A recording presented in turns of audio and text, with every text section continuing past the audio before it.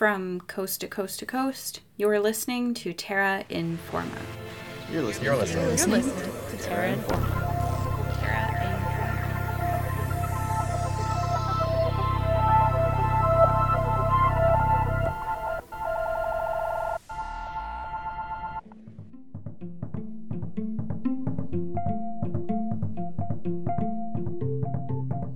We're showing you the end of the line first. So line number 12 is the sorting of rigid plastics. They go into the different bunkers on the floor. And then if you look off to the right, you'll see the bales of all the sorted material. So this material has to be sorted. So right now it has no value, but once it goes through all the sorting by machine and by people, then it'll have a value. Back in 2017, Terra Informers took a tour of the Edmonton Waste Management Centre. They learned a lot about what happens to Edmontonians' trash once it's picked up from our garbage cans and dumpsters, but not so much about the people who sort and process our waste. This week, we dive into the human story of the Edmonton Waste Management Centre with local filmmaker Anthony Gertz. I'm Hannah Cunningham, and I'll be your host for the next half hour of environmental news, stories, and ideas.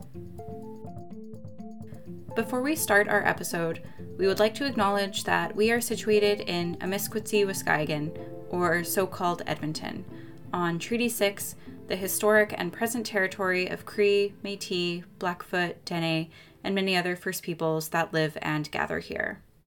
This week, our story takes place right here in Amiskwaciy-Waskahigan and focuses not only on how we treat the land we live on in terms of garbage and where it's stored, but also on how we treat each other. While you listen to this episode, I encourage you to think about how looking inward to feelings of empathy and making community connections could help us all be better treaty people.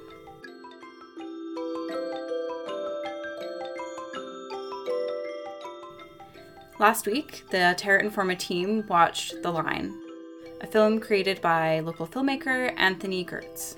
Hi, I'm Anthony Gertz. I am a filmmaker, visual artist, and recent graduate of the Gender and Social Justice program at the University of Alberta.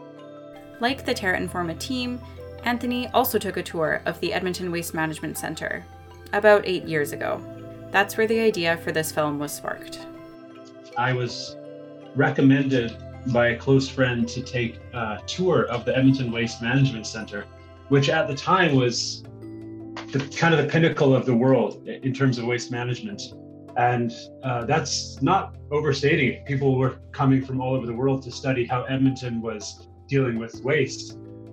And we, on the tour, more marveling at the incredible technology out there. They were just building the waste to biofuel plant. We have this incredible plastics recycler and electronics waste recycler. But in the middle of this tour, the woman who runs the place, named Kathy, she's showing us around, and we're, of course, impressed by all this amazing technology. But a young man walks towards her. He's in the blue garb, which is the waste sorting uniform. And she says, "Hey, everybody, this is Stacy. He's our new lead hand." And we greet Stacy, and Stacy says, "Hey," and he seems just a little bit downtrodden. And so Kathy pauses the tour. We're at this viewing deck, so we're just kind of looking at the incredible stuff below. She talks to Stacy aside. Their conversation ends in a hug, and then he goes the other way. She comes back to the tour and continues.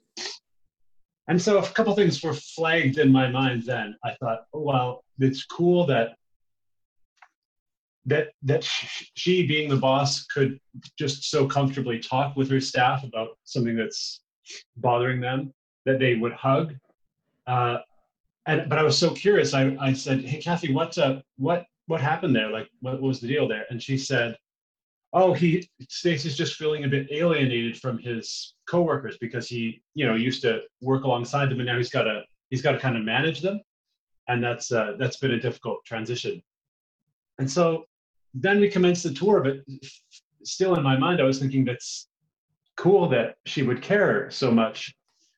And then the tour finished and we were getting ready to leave, and Stacy comes back to the tour group and says, he seems in a better mood. He says, hey, sorry to interrupt, but I just want to tell you guys why I'll never quit this job. He said, when I came in for an interview, it was the first time that somebody looked at me and didn't see a criminal but saw a man. He said this beautiful thing just off the top of his head, and I choked up with tears then, and I thought, okay, there's something different happening here. The folks who sort Edmonton's household garbage are hired by Kathy's company, Quality One Training and Support. Kathy hires people with barriers to employment, many of whom have criminal records, which, as I'm sure you and your listeners are well aware, that can really hinder someone's job prospects. But it also includes other things, like a lot of newcomers to Canada work there, and it's designed to be a job that kind of gets people on their feet, gives some stability, some community, and then people are invited to leave to other things, so that other people can come in and benefit from this job. The thing is, though, people have been there forever because a lot of people just don't want to leave. It's the first time that a lot of people have really felt like they're doing meaningful work. The City of Edmonton contracts out various private companies to work on different aspects of waste management and processing at the Waste Management Centre, including Quality One.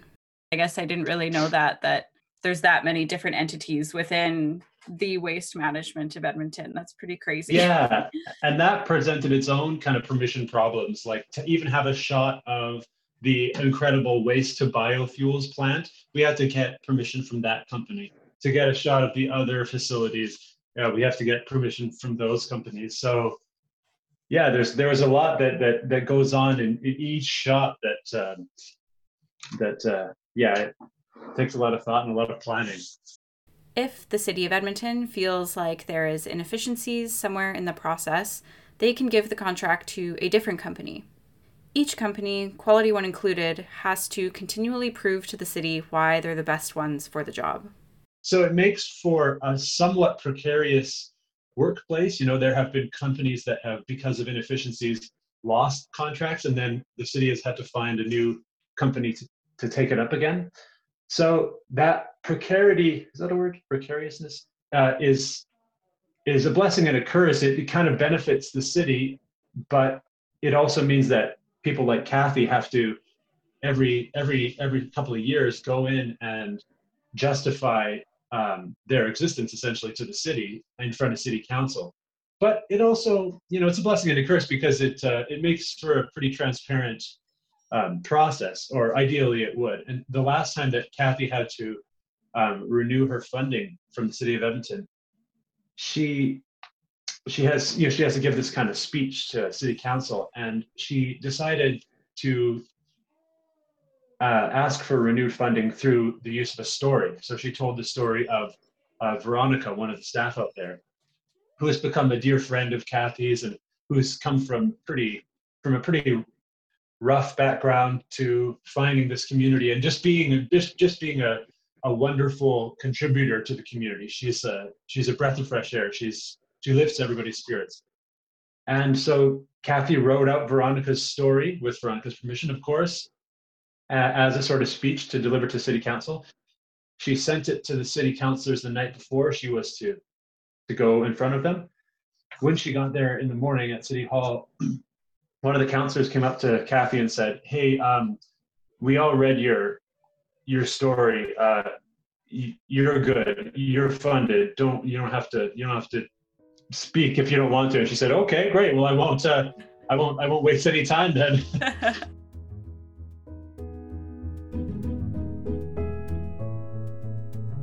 The people of Quality One are the focus of the line. When watching it, you very quickly realize that this workplace is different from many others.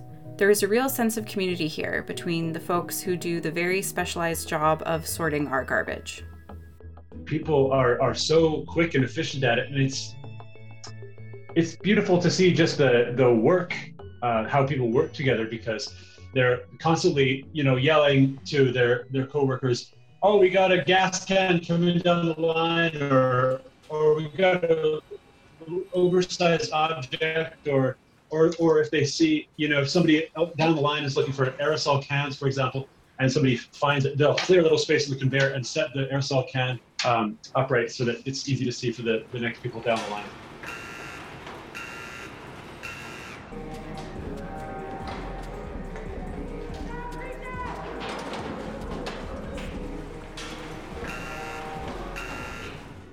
There was one staff member there who had pretty severe OCD and preferred if things were a certain way and preferred to be working at the same station every day. And Kathy respected this and allowed him to work at the same station, but of course encouraged him to rotate throughout so that he wouldn't hurt his back. But allowed him to stay at that station, and everybody worked with him in that. And eventually, I think because his back got sore, he is now in the rotation with everybody else, and seems to be not bothered by it.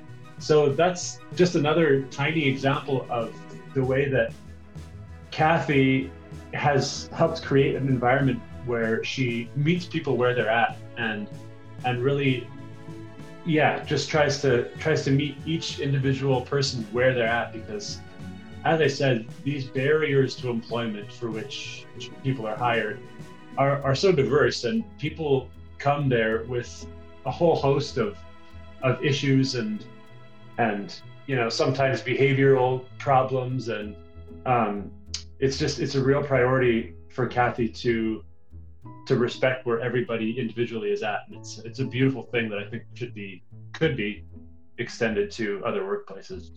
The line follows several Quality One employees, and they share their experiences with how difficult it can be to find stability after leaving the criminal justice system, as it rarely sets people up for success once they are released from prison. The sense of community and acceptance found within Quality One can be a huge benefit for people who have previously had to deal with barriers to employment. However, that doesn't mean that there isn't hardship. Did you have any idea kind of what you were getting into and like how incredible this sort of sense of community is at the Waste Management Center? With regards to the community, I knew that that's the kind of movie that I wanted to make, because I had gotten to know Quality One. I'd gotten to know Kathy personally, and Stacy, and some of the other staff that work there. So I knew going in that there was this real vibrant community there. Over the course of filming, however, I found that there's also a lot of pain. There's also a lot of people who, quote unquote, fall through the cracks. People who have left the job and ended up in shootouts with the police, which is a real thing that happens. People who relapse and end up dead. People who go back to prison.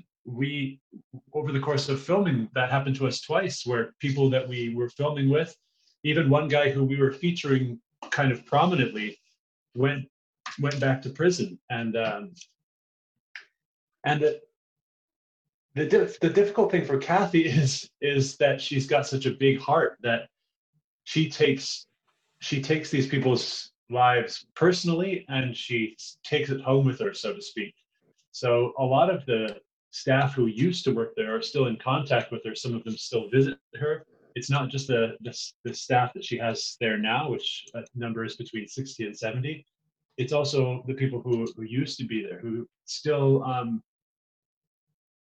kind of rely on her for emotional support. And it goes both ways. I mean, she has developed really deep friendships, but I see and really saw over the course of filming the toll that's taken on her.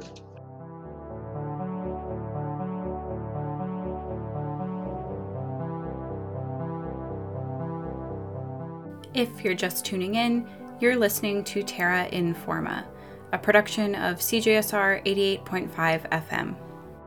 We're speaking with filmmaker Anthony Gertz about The Line, a film about Edmonton's garbage and the people who sort it. Let's get back into it.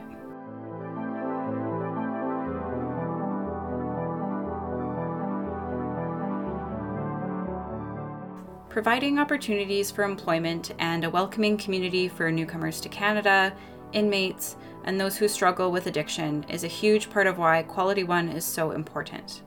But the company and its employees also play a big role in helping us reduce the amount of waste that makes its way into our environment. The sorting and processing of our trash is a hugely important job. Issues of waste management have been around, well, forever. Back in the early 20th century, residents of so-called Edmonton and Strathcona simply tossed their garbage out into yards and back lanes. Some things were sorted out and reused. Other organic matters were dealt with in more creative ways. To think that we used to have wild hogs running around Edmonton eating trash that we'd feed slops to, public pigs. We had public pigs here until a swine flu hit their population. We killed them all, and we no longer have public pigs, of course. Even if you've seen footage of garbage dumps or been on a tour of the Edmonton Waste Management Centre yourself, the sight of the mountains of waste being brought in by garbage trucks will probably always be kind of jarring. Even to Anthony, who had a familiarity with the Waste Management Centre and how it worked before filming started. I was surprised by many things. When I first proposed this documentary to the Department of Women and Gender Studies, I did so, 3.5 or 4 years ago. So I was coming at it from this naive belief that we were still on top of the world in terms of waste management. In 2010, 2011, the Waste Management Center and these sorters at Quality One diverted something like 65 to 70% of our waste from ending up in the landfill, which is an astonishing number. I mean, like I said, this is excluding our quite comprehensive recycling programs. This is excluding the comprehensive composting program that we had at the time. I was surprised by the fact that we really were nowhere near. Not only were we not close to our 90% diversion target by 2018 that was set back when we were on top of the world, we were way less than we were in 2011. So there was an audit done of the Waste Management Center in 2017 that found that we were diverting somewhere around 35% of our waste from ending up in the landfill, which is still a sizable chunk. It's a little over a third, but it's around or below the national average for waste management centers.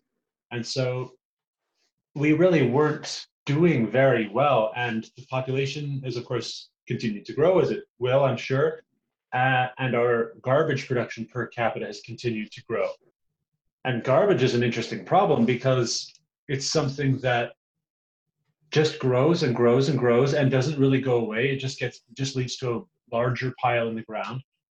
For many of us, the household waste we produce becomes out of sight, out of mind, as soon as it leaves our homes and is put out to the curb to be picked up. It's easy to forget about, especially when where the unsortable garbage is stored is almost an hour's drive away from the people in the city who produce it. Our waste is trucked 85 kilometers southeast to Beaver Hills, which is pretty.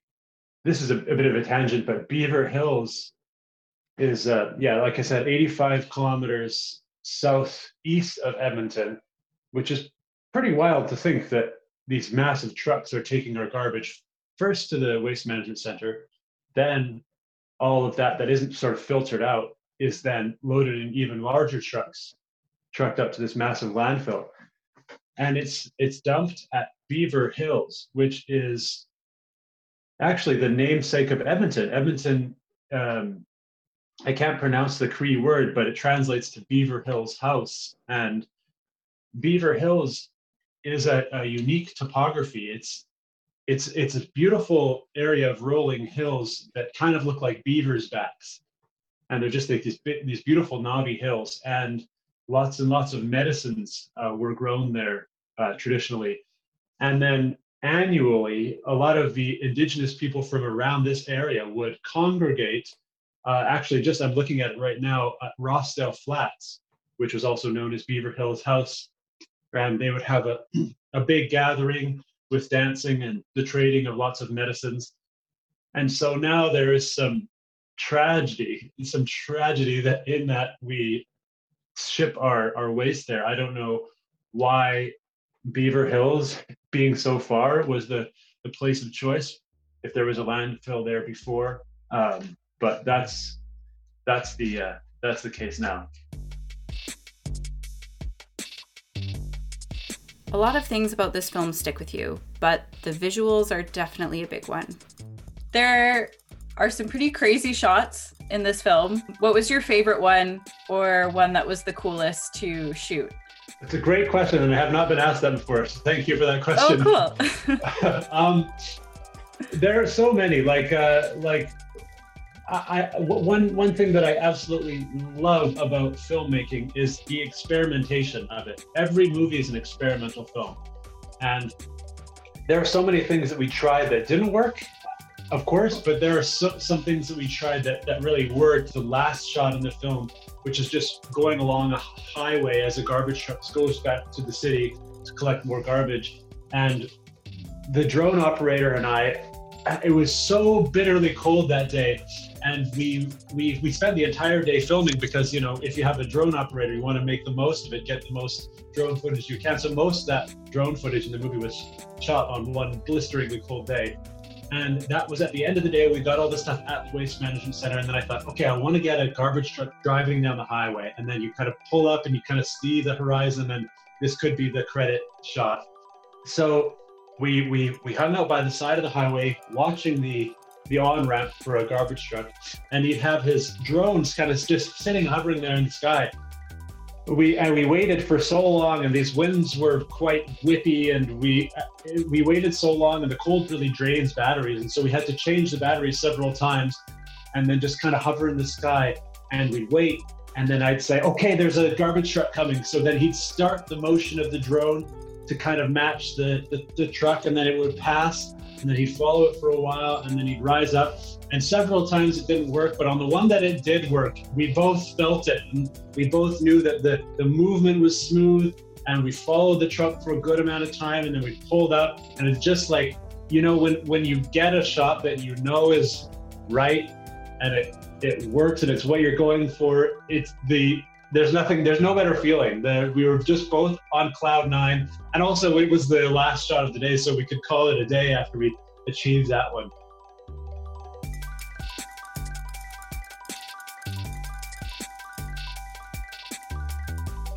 A film like The Line, with its shots of the large, looming piles of garbage and the up-close and personal viewpoints of sorting through the mountains of waste, can make even the most eco-conscious person reflect on the waste that they produce that add to these huge piles of trash. That's why I chose to show this kind of lifespan of a coffee cup. There's one scene where it shows the lifespan of a coffee cup, because that's a piece of garbage that I continue to produce coffee cup waste, even though I know better now. I don't always take my travel mug with me when I go to a cafe, and these things are not recyclable because they're cardboard that is lined with wax. So that was a piece of trash that I very commonly produced, and one that a lot of us commonly produce. Some of us don't know that it's not recyclable. And yeah, working on The Line, I saw so many things that I thought, I threw that away yesterday. That could very well be my thing. And I felt that making this movie, we had the privilege of showing people their garbage again, which we had the privilege and the responsibility of showing people again this problem that is kind of kept out of sight and out of mind. I think if people are faced with the waste that they produce, that maybe this can nudge them towards more responsible behavior. It has nudged me towards more responsible behavior, even though, of course, I'm far from perfect. But yeah, it really did confront me with my own very wasteful practices, and it's made me a more conscious consumer and human being, I think. How do you think watching this film now, during this pandemic, we'll make the audience reflect on the role of our essential workers. Yeah, good question.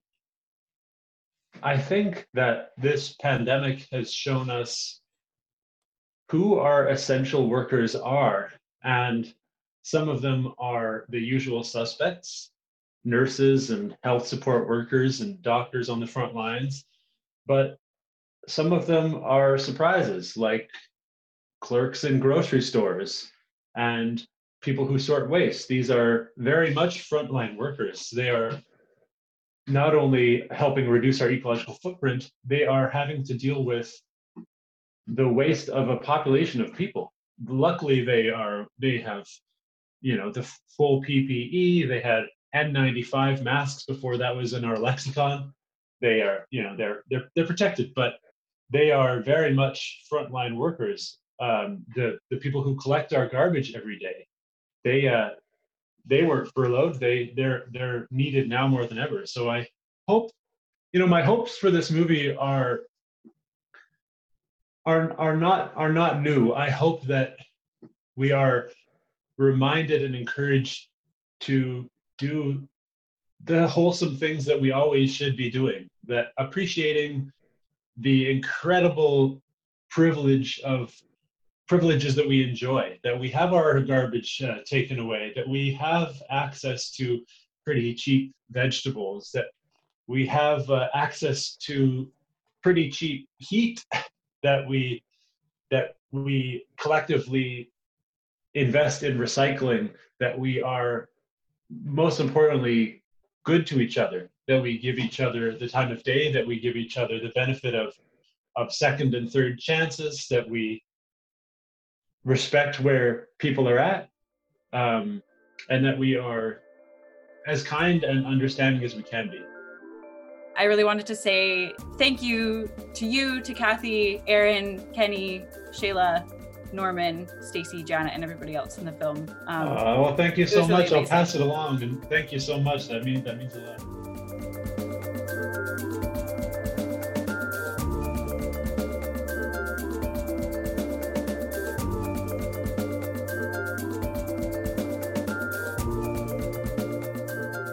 If you're interested in watching The Line, you can rent it for $3 or buy it for $8 online through Vimeo.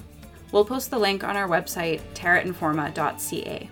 If you can't pay for it, send us an email at terra@cjsr.com and we can provide you with a discount code so you can view it for free.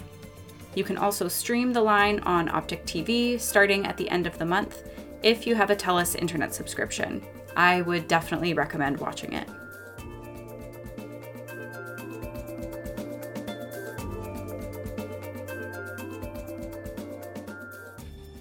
That's all the time we have for this week. I've been your host, Hannah Cunningham. Thanks for listening. Terra Informa is a production of CJSR 88.5 FM, and all of our content is created by a team of volunteers. You can reach us for comments or questions by sending an email to terra@cjsr.com or message us on Facebook, Twitter, or Instagram at Terra Informa. For previous episodes, check out our website, terrainforma.ca. Thanks for listening, and catch you next week right here on Terra Informa.